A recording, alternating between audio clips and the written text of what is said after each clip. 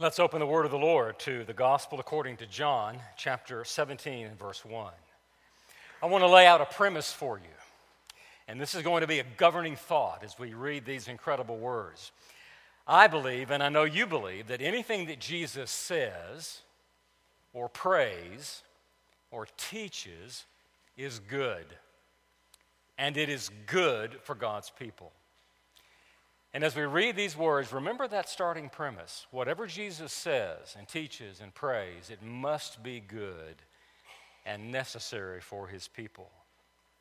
On the second Sunday of Advent, we've returned to what we've called the high priestly prayer of our Lord Jesus. And as you know, it is the inspired record of a great prayer that Jesus lifted to the Father on the very night he was betrayed. Last Lord's Day, we observed that this special prayer was prayed out loud by Jesus in the presence of the disciples while in the upper room as they had shared that last Passover, that last supper together. But what we also discovered as we began looking at this incredible prayer is that it's more than simply a verbatim accounting of what Jesus prayed out loud. It is nothing less than a striking revelation of the Son of God. We not only have the incredible privilege of learning about those things that Jesus prayed about, but as we walk through the words of this prayer, we discover more about the one who prayed them. And what we find in these amazing words from the lips of Jesus is nothing less than a compelling disclosure of the identity of the one we know as Jesus, the one whose birth we are celebrating all this month. And as we read these words, we need to be gently warned. What we are about to read will profoundly challenge what we believe. And if we grasp what Jesus is saying here, it will drive us to our knees. And that's a good thing. It's a good thing to be challenged. It's a good thing to fall on our faces before such a one as Jesus. Jesus is lifting up this prayer not only for his own benefit, but for the benefit of the disciples. And notice in verse 20, it is not only for the benefit of Jesus and the benefit of the 12, but you can see in verse 20, it is for the benefit of those who believe in Jesus through the word of the disciples. And that would be you and me. Now, Jesus is praying for us here in these words. Again, as we get ready to read them again, you need to remember the setting for these words. These words were uttered in a context, and we need to understand that context to properly embrace what Jesus is saying. The context is chapter 16. And there Jesus ends his farewell discourse on a somewhat sour note, you might say. He says this. He says, the hour is coming. In fact, the hour has arrived when you, my 12, will be scattered. And I've said these things to you that you will have peace. In me you will have peace. And then Jesus says, in the world you will have tribulation, but take heart, I've overcome the world. And so the setting of this prayer is the reality of tribulation and suffering that awaited the disciples, and the suffering that would be common to all those who want to follow Jesus. The suffering that inevitably comes into our lives because we are named among the disciples of Jesus. And back then, those 12 and those 11 true disciples desperately needed Jesus to give them peace. They desperately needed the assurance that he would be with them and he would conquer their enemies and he would quell their doubts and fears. They needed something from Jesus, and in this prayer he gives it. He gives them their peace in this prayer. He gives them their assurance in this prayer. He gives them their hope in this prayer. And so we need to read it. And we're going to read verses 1 through 3 and then verses 6 through 8. Let's read them together. When Jesus had spoken these words, he lifted up his eyes to heaven and he said, Father, the hour has come. Glorify your Son, that your Son may glorify you, since you've given him authority over all flesh, to give eternal life to all whom you have given him. And this is eternal life, that they know you, the only true God, and Jesus Christ, whom you've sent. Verse 6. I have manifested your name to the people whom you gave me out of the world. They are yours. You gave them to me, and they have kept your word. Now, they know that everything that you have given to me is from you. For I have given them the words that you gave me, and they have received them, and have come to know in truth that I came from you, and they have believed that you sent me. The words of Jesus. And now may our Lord bless the proclamation and the hearing of these beloved words. As we read and reread this prayer of our Lord, the prayer of the great high priest of our confession, we are first struck by the way Jesus identifies himself in this prayer. What did Jesus believe about himself? For centuries, that's been a question debated and tossed around like a ping pong ball in many higher centers of learning or learning centers of theology and philosophy. What did Jesus really believe about himself? And that's a debatable point according to some. But you can read these words and you can see it's apparent Jesus had a very precise self-awareness. He believed and asserted certain things about his identity, and he sets them forth here. And we read the prayer and we hear Jesus identifying himself in his own terms. It's amazing. If this were the deathbed prayer of just another man, even a good man, that'd be one thing. But this is the farewell prayer of the one who is God in the flesh. The one who would give his life on the cross for sinners and be raised on the third day. And that's an entirely different thing. And we really need to read this prayer. The last prayer Jesus would pray. What did he say about himself? Well, in the first place, you can see that Jesus says and thinks that he is the Son of God. In verse 1, Jesus twice identifies himself as the Son. He says, I am your Son and the Son. Glorify your Son, that the Son may glorify you. And those are incredible words rolling from the lips of Jesus. Here, the Lord is referring to himself as the very Son of God. You can remember how this gospel begins as the Apostle John later would write that very thing. As he started his gospel record, he says, and the Word became flesh and dwelt among us, and we have seen his glory. And then he says, glory as of the only Son of God, the only Son from the Father, full of grace and truth. And then in chapter 1, verse 14, John says, I have seen and borne witness that this is the Son of God. And then maybe you remember how before Jesus went to the cross, before Jesus prayed this prayer, he explicitly identified himself as the Son of God. You think of John 3, for instance, when Jesus is talking to Nicodemus. And remember the words he said to Nicodemus in that verse we all know, for God so loved the world that he gave his only Son, me. And then you think as the ministry of Jesus becomes explicit, it becomes public, it's inaugurated officially in his baptism, Matthew 3. There, John the Baptist meets the Lord at the river. John baptizes him. Christ begins his ministry, and we read these words according to Matthew. When Jesus was baptized, immediately he went up from the water, and behold, the heavens were opened to him, and he saw the Spirit of God descending like a dove and coming to rest on him. And behold, a voice, the voice of the Father, a voice from heaven said to all of the world, this is my beloved Son, in whom I am well pleased. And then we're not surprised at all to read the words of the Apostle Paul in the Galatian epistle. And he says, when the fullness of time had come, God sent forth his Son, born of a woman, born under the law.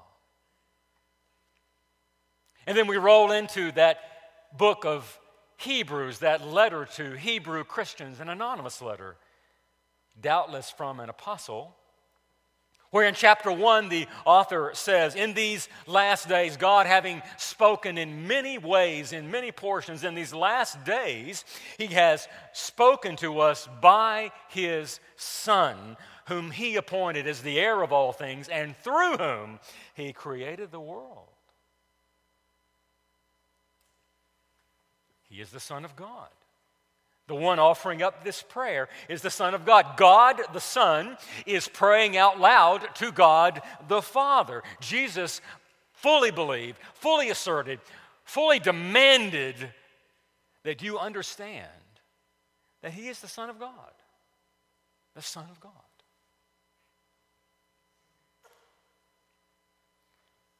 But there's some other truth about Jesus that we learn related to that. Not only is He the very Son of God, the second person of the Trinity, He is the Son who's been given all authority.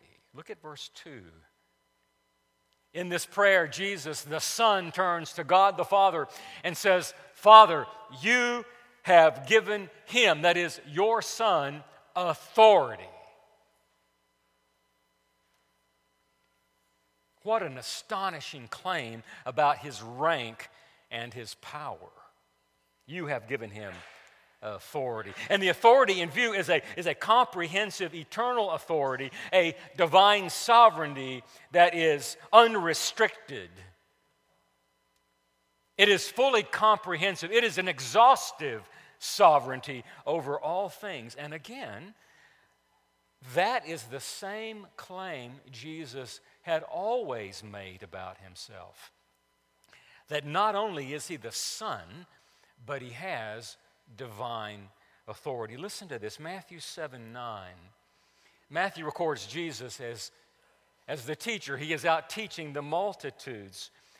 And the multitudes recognize this about Jesus, according to Matthew. He was teaching them as one who had authority and not as their scribes. And then in Matthew 9, Jesus heals a paralytic. And He commands him to rise and take up your pallet and walk. And then they begin to question Him. And Jesus explains why He did it that way. And He says to the skeptics who just viewed that miracle, but that you may know that the Son of Man has authority to forgive sins, He said to the paralytic, rise, pick up your bag, and go home. He has authority. And then in John 5:27, in the very book we're studying, the Lord Jesus had said that the Father has given the Son authority to execute judgment.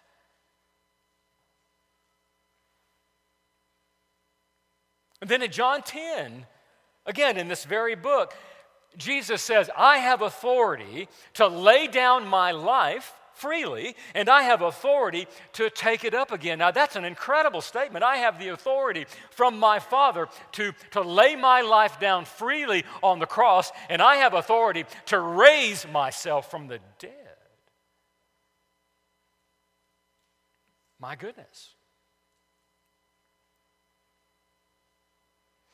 And let us not forget, in Matthew 28, as Jesus is about to commission the disciples to go and take the gospel, to build churches, to preach the word, that great commission, Jesus says to them before He sends them out, all authority in heaven and in earth has been given to me. Now go.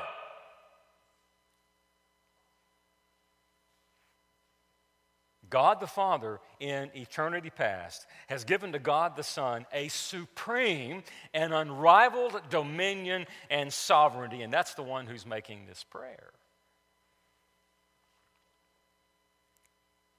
The one born in the manger bears the highest title, the most glorious and exalted name there is in all the universe. And this In this very gospel, we see that one praying.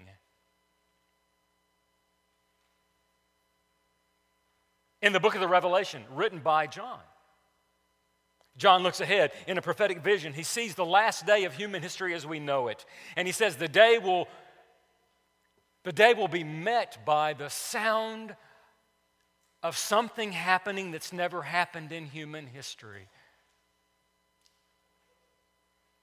The voice of the archangel, the trumpet of God. Then we see the king coming, and he rides on a horse, John says, a white horse.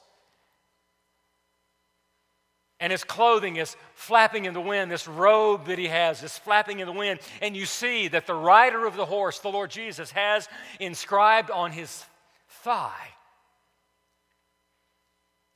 a name: King of Kings and Lord of Lords. And every knee will bow, and every tongue will confess that he is Lord. But notice what Jesus says specifically about his authority in this prayer. Now, he's praying this so the disciples will hear and learn. And notice he says, the Father has given the Son authority, but especially authority over all flesh.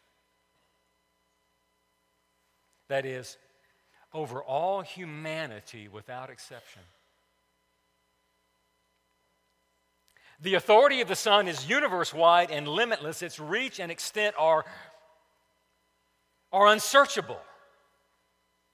There is nothing and there is no one out from under his reign. There is not a nation or a force or a power or a principality on earth or in heaven, seen or unseen, and not one individual who lives outside or out from under the authority of the one making this prayer. He has authority over all flesh. He is Lord. Paul calls him the blessed and only sovereign, the King of kings and Lord of lords. The psalmist calls him the King of glory. He has authority over every person. And listen to how Jesus then further defines this authority. It is an authority over all flesh to give eternal life to all whom you have given to him. The authority of the Son, Jesus specifically announces, is an authority exercised in the realm of salvation itself. The Father has granted the Son power and sovereignty and the right to execute and finish the redemptive plan of God. The Son has received his authority from the Father for the sake of salvation. The Son has come to earth to discharge the Father's commission to bless his people with eternal life. The Son of God left heaven and came to this spiritually dead world in order to grant eternal life to those who do not possess that life. You and me. He came to deliver those who are dead, as Paul would say, in transgressions and sins. And here Jesus is declaring that the ones who receive that free gift of everlasting life are the very ones the Father has given to the Son to redeem. Amazing. What's our premise? If Jesus taught it and prayed it, it must be good. And Jesus is laying this out in prayer before the disciples who are about to go into the world and face the onslaught of hell itself. He is encouraging them with a mysterious, blessed truth that boggles the human mind. To try to understand this more fully, we need to appeal to something Jesus had previously taught in an extensive teaching episode in John 6. That teaching episode was preceded by a miracle we all love, the miracle of the multiplication of the bread and the fish.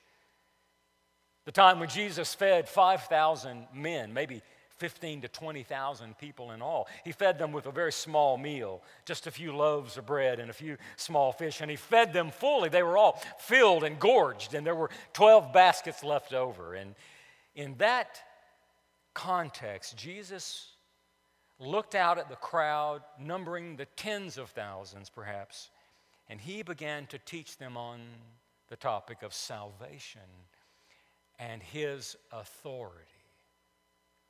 And listen to what Jesus taught. Looking out at the crowd in John 6:37, Jesus said, "All that the Father gives me will come to me, and whoever comes to me I will never cast out.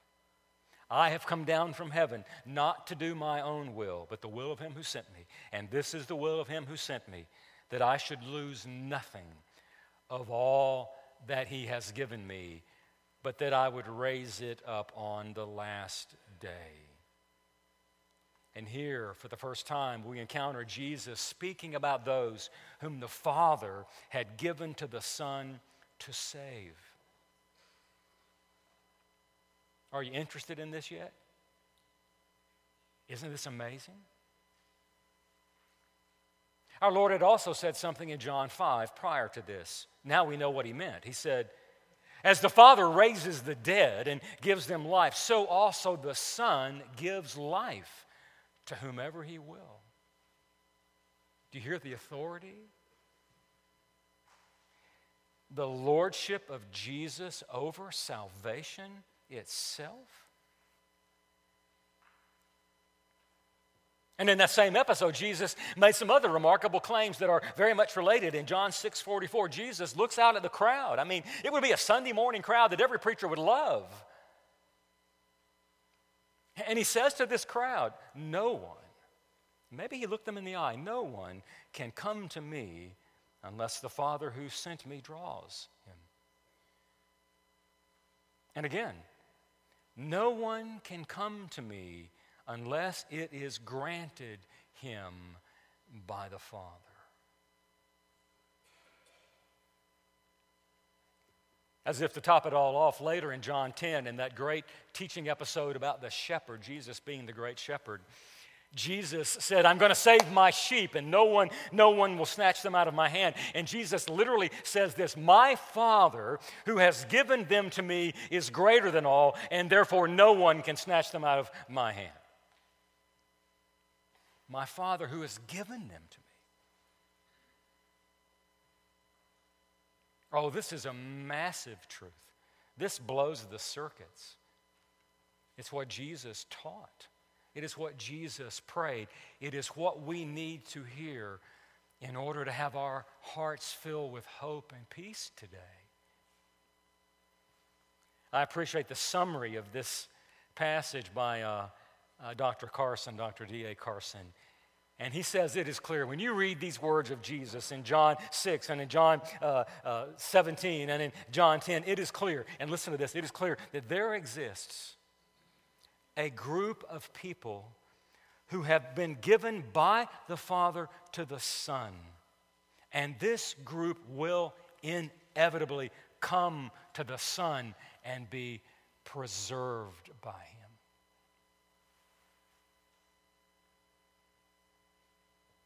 Now, this is a big truth. It is incomprehensible in some ways. It is a humbling truth that Jesus is praying about in John 17.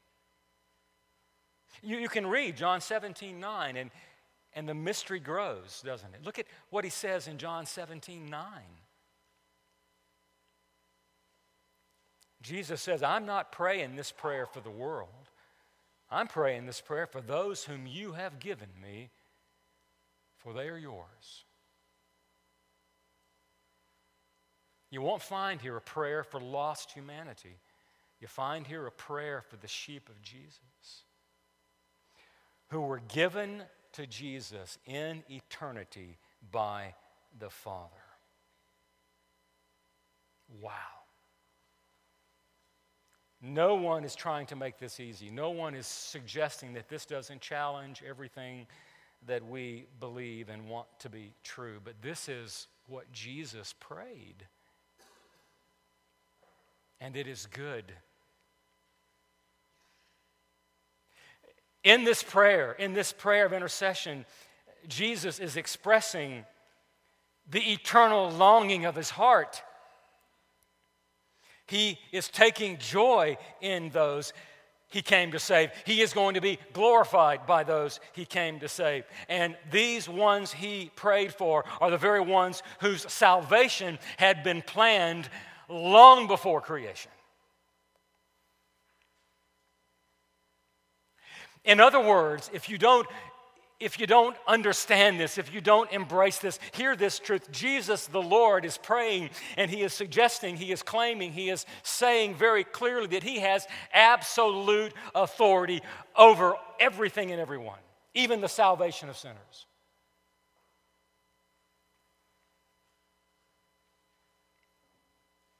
Christ alone is the giver of eternal life. And it is a free gift. That's why he came.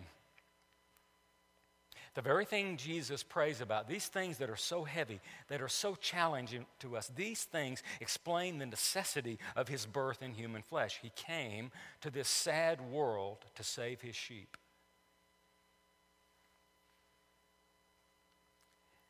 He said, the good shepherd lays down his life for the sheep. I know my own, and my own know me. And then he said, I have other sheep not of this fold. I must bring them also.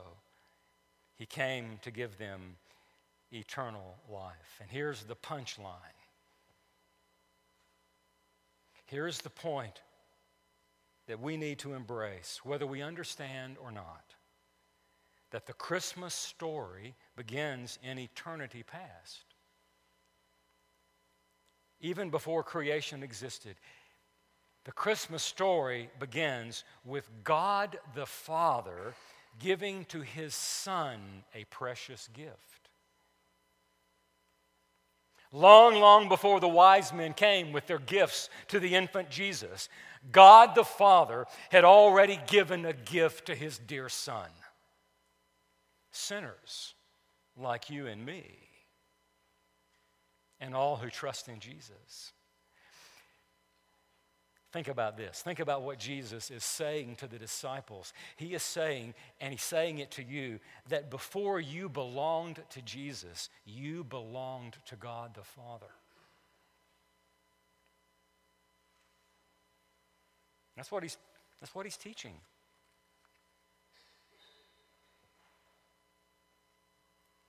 The elect have always belonged to the Father. But it is only by pure grace, because these very ones were alienated from God to the utmost, and God reckons them his own in mercy according to his secret purpose. In the divine mind, and we hesitate to even suggest that we know what God was thinking. But in his eternal divine mind, God the Father contemplated humanity as lost.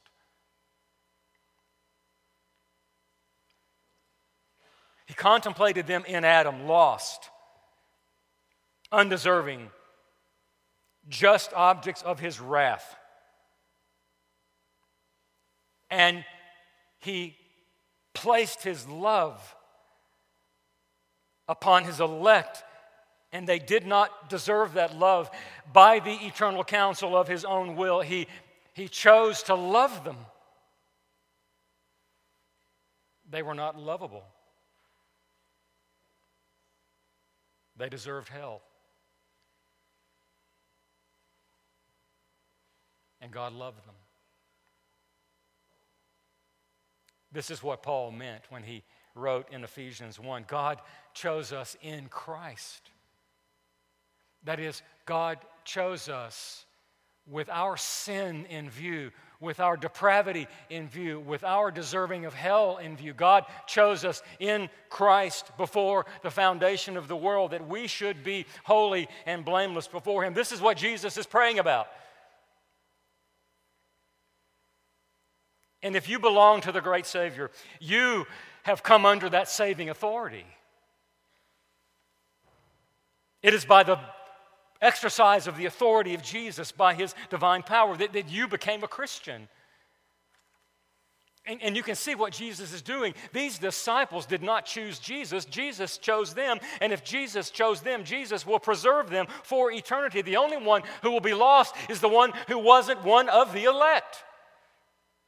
But the other 11 will persevere to the end because Christ loves them and He will defend them. And the Father gave them to the Son, and the Son will not lose one sheep. And as they go into the world where they may die for their faith, they have the assurance that they belong to Jesus.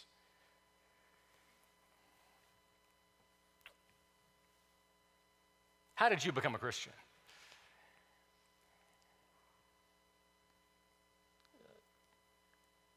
The Son received you as a gift from the Father in eternity past.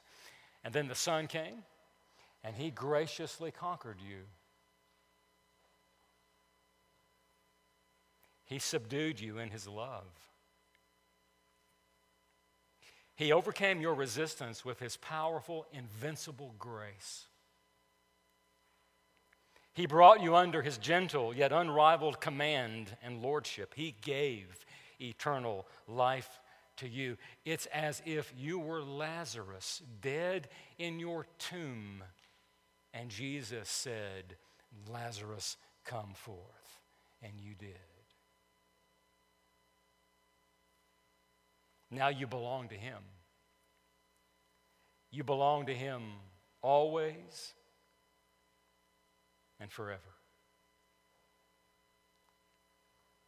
Now, perhaps you're uncomfortable now. It's making you intellectually or perhaps emotionally uncomfortable. Maybe this challenges everything you've always believed about your salvation. But this is the truth about you and about all who believe in the Savior, and it comes right from the lips of the Lord Himself, who is the Lord, who is one who possesses divine authority, an authority that is bigger and wider and more comprehensive and more magnificent than we could ever imagine. It is infinite authority, and it is why we belong to Jesus. What love! Can you imagine how much the Lord loves you to do that? Can you imagine the assurance that should be beating in our hearts if this is true about us, that we owe everything to God's mercy? Can you see how this would sustain us in our times of persecution and difficulty and pain? We belong to Jesus. This is what the disciples needed, and it's what you need to hear. The purpose for this great doctrine, as you see here, is to assure you that you belong to a faithful Savior, come what may. He is the Son of God with an authority that is undefinable in terms of its magnitude and boundaries. It extends to the ends of the universe, and it includes even your own salvation. What a king. But there's more, and I'm watching the clock. There's more. He is the Son, and He has authority, brother. But He's also the one called Jesus Christ. Verse 3. Jesus identifies Himself as the Son who possesses divine authority, whose name is Jesus Christ. Now, we just let that name roll off our lips, don't we? Everybody talks about Jesus. But this is coming from the lips of Jesus. He is saying, my name is Jesus Christ. And my goodness, what's in a name?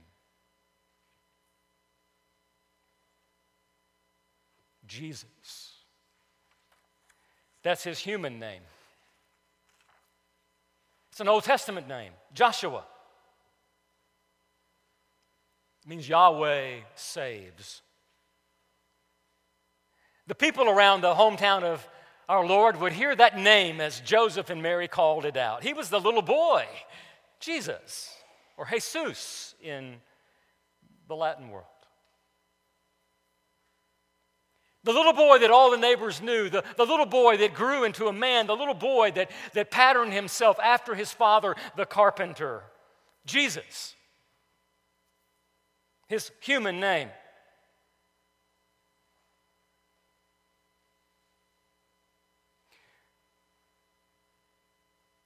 But Christ is added to that name. And my goodness, Christ means the anointed one of God. And do you see what's happening with the connection of these names? Jesus from Nazareth, Jesus the little boy that we saw grow up into a man.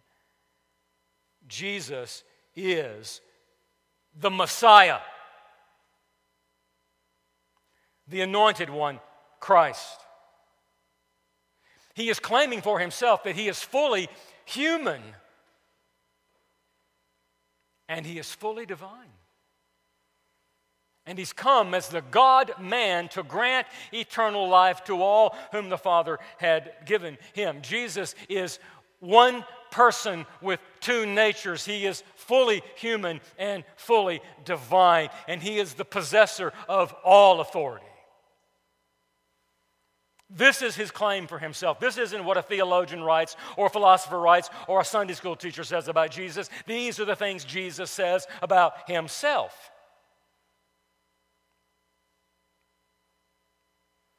That's who's making this prayer. And he's come, he says, the Son with authority. The Son and the Messiah has come to give eternal life. Now, what is eternal life? And you can see that Jesus spells it out for us in very clear terms. He's teaching the disciples, all right, this is what I'm giving you. This is what you are to proclaim to the world. I've come to give eternal life to all who believe. This is, he says, eternal life, that they know you, Father, as the only true God, and Jesus Christ, whom you have sent. So eternal life is about knowing the Father and knowing the Son. The blessed gift of eternal life, which comes sovereignly from the sovereign one, is about knowing God the Father, God the sender, and knowing God the Savior, God the one sent.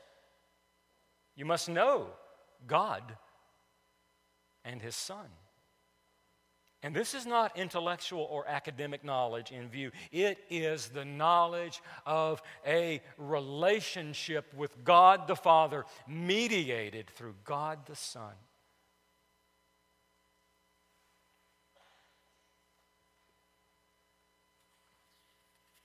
The definition that Jesus is laying out of eternal life doesn't fit with many contemporary definitions, does it?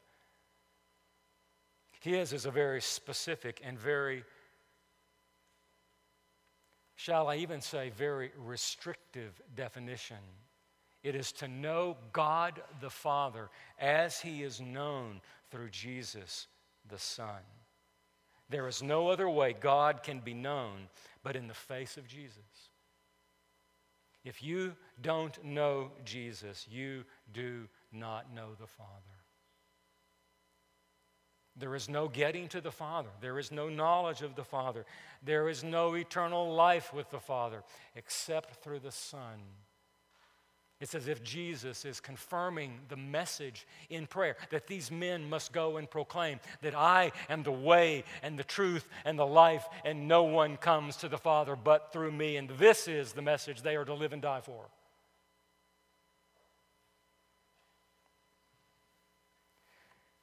When you were saved, the incarnate Son gave you the gift of knowing the Father. And in knowing the Father, there is life everlasting. Jesus, the one who came to Bethlehem's manger, is the only revealer of the Father.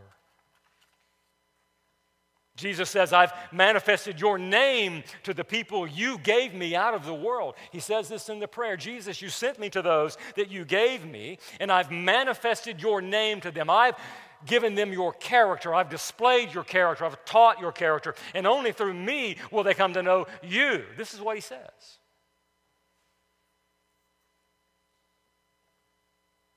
And so the Father can't be known apart from the words and the works of God the Son. That's why Jesus said, if you had known me, you would have known my Father.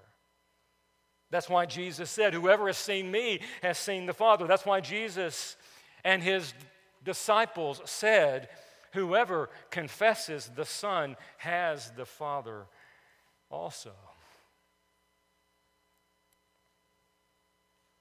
But let your eyes drop down to verse 8.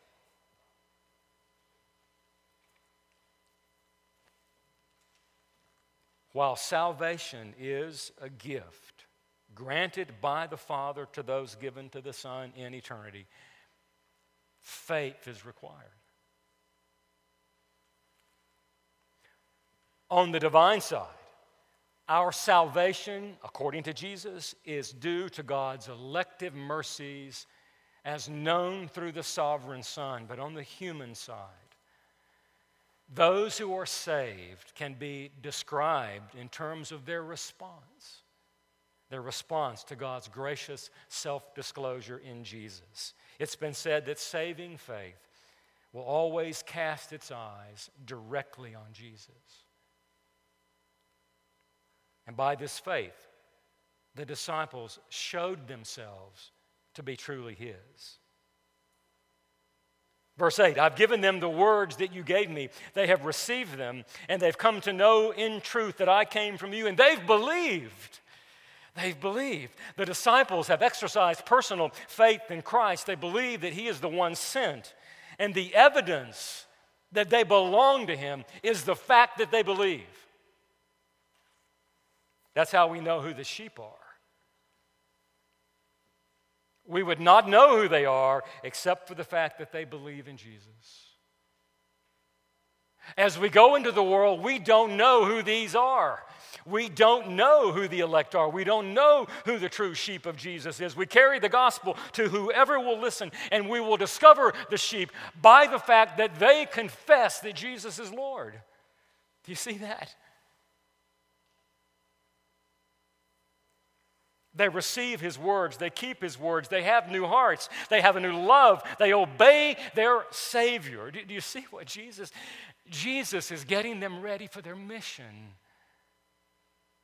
And he's assuring them that they belong first to God, who loved them in eternity. The Son saved them in time, and now the Son sends them into the world armed with the gospel to bear a message to the world, to whoever will listen. And that message will draw out the sheep of Jesus. Every tribe, every tongue, every class will be emerging under the power of the gospel to raise the dead and build the church. It's been said that the entire ministry of Jesus is smashed into this one prayer, and now you can see that that is true.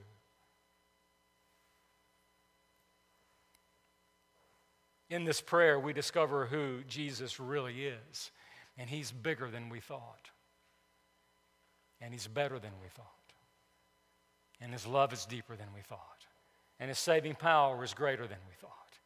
And his authority is more extensive than we ever imagined. He is a Lord like no other. But we see ourselves, the ones he came to save.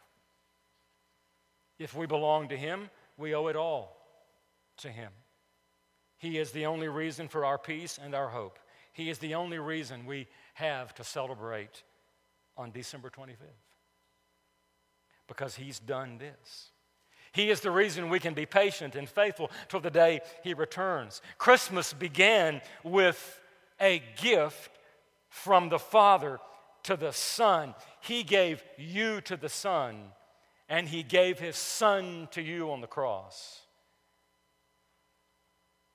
And now we give gifts to Him of our lives and everything we have in His service. If Jesus taught it, if Jesus prayed it, it must be good. And it must be true. It must be what we need to hear, what we need to believe in order to serve Him faithfully and to endure all the persecution He promised would come our way until He comes to save us. What a prayer. What a Savior. Lo, within a manger lies He who built the starry skies. He who, throned in heights sublime, sits among the cherubim. Sacred infant, all divine, what a tender love was thine, thus to come from highest bliss down to such a world as this. Hail, thou ever blessed morn. Hail, redemption's happy dawn. Sing through all Jerusalem, Christ is born in Bethlehem. What a Savior. What a Lord. Praise His name. Shall we pray together?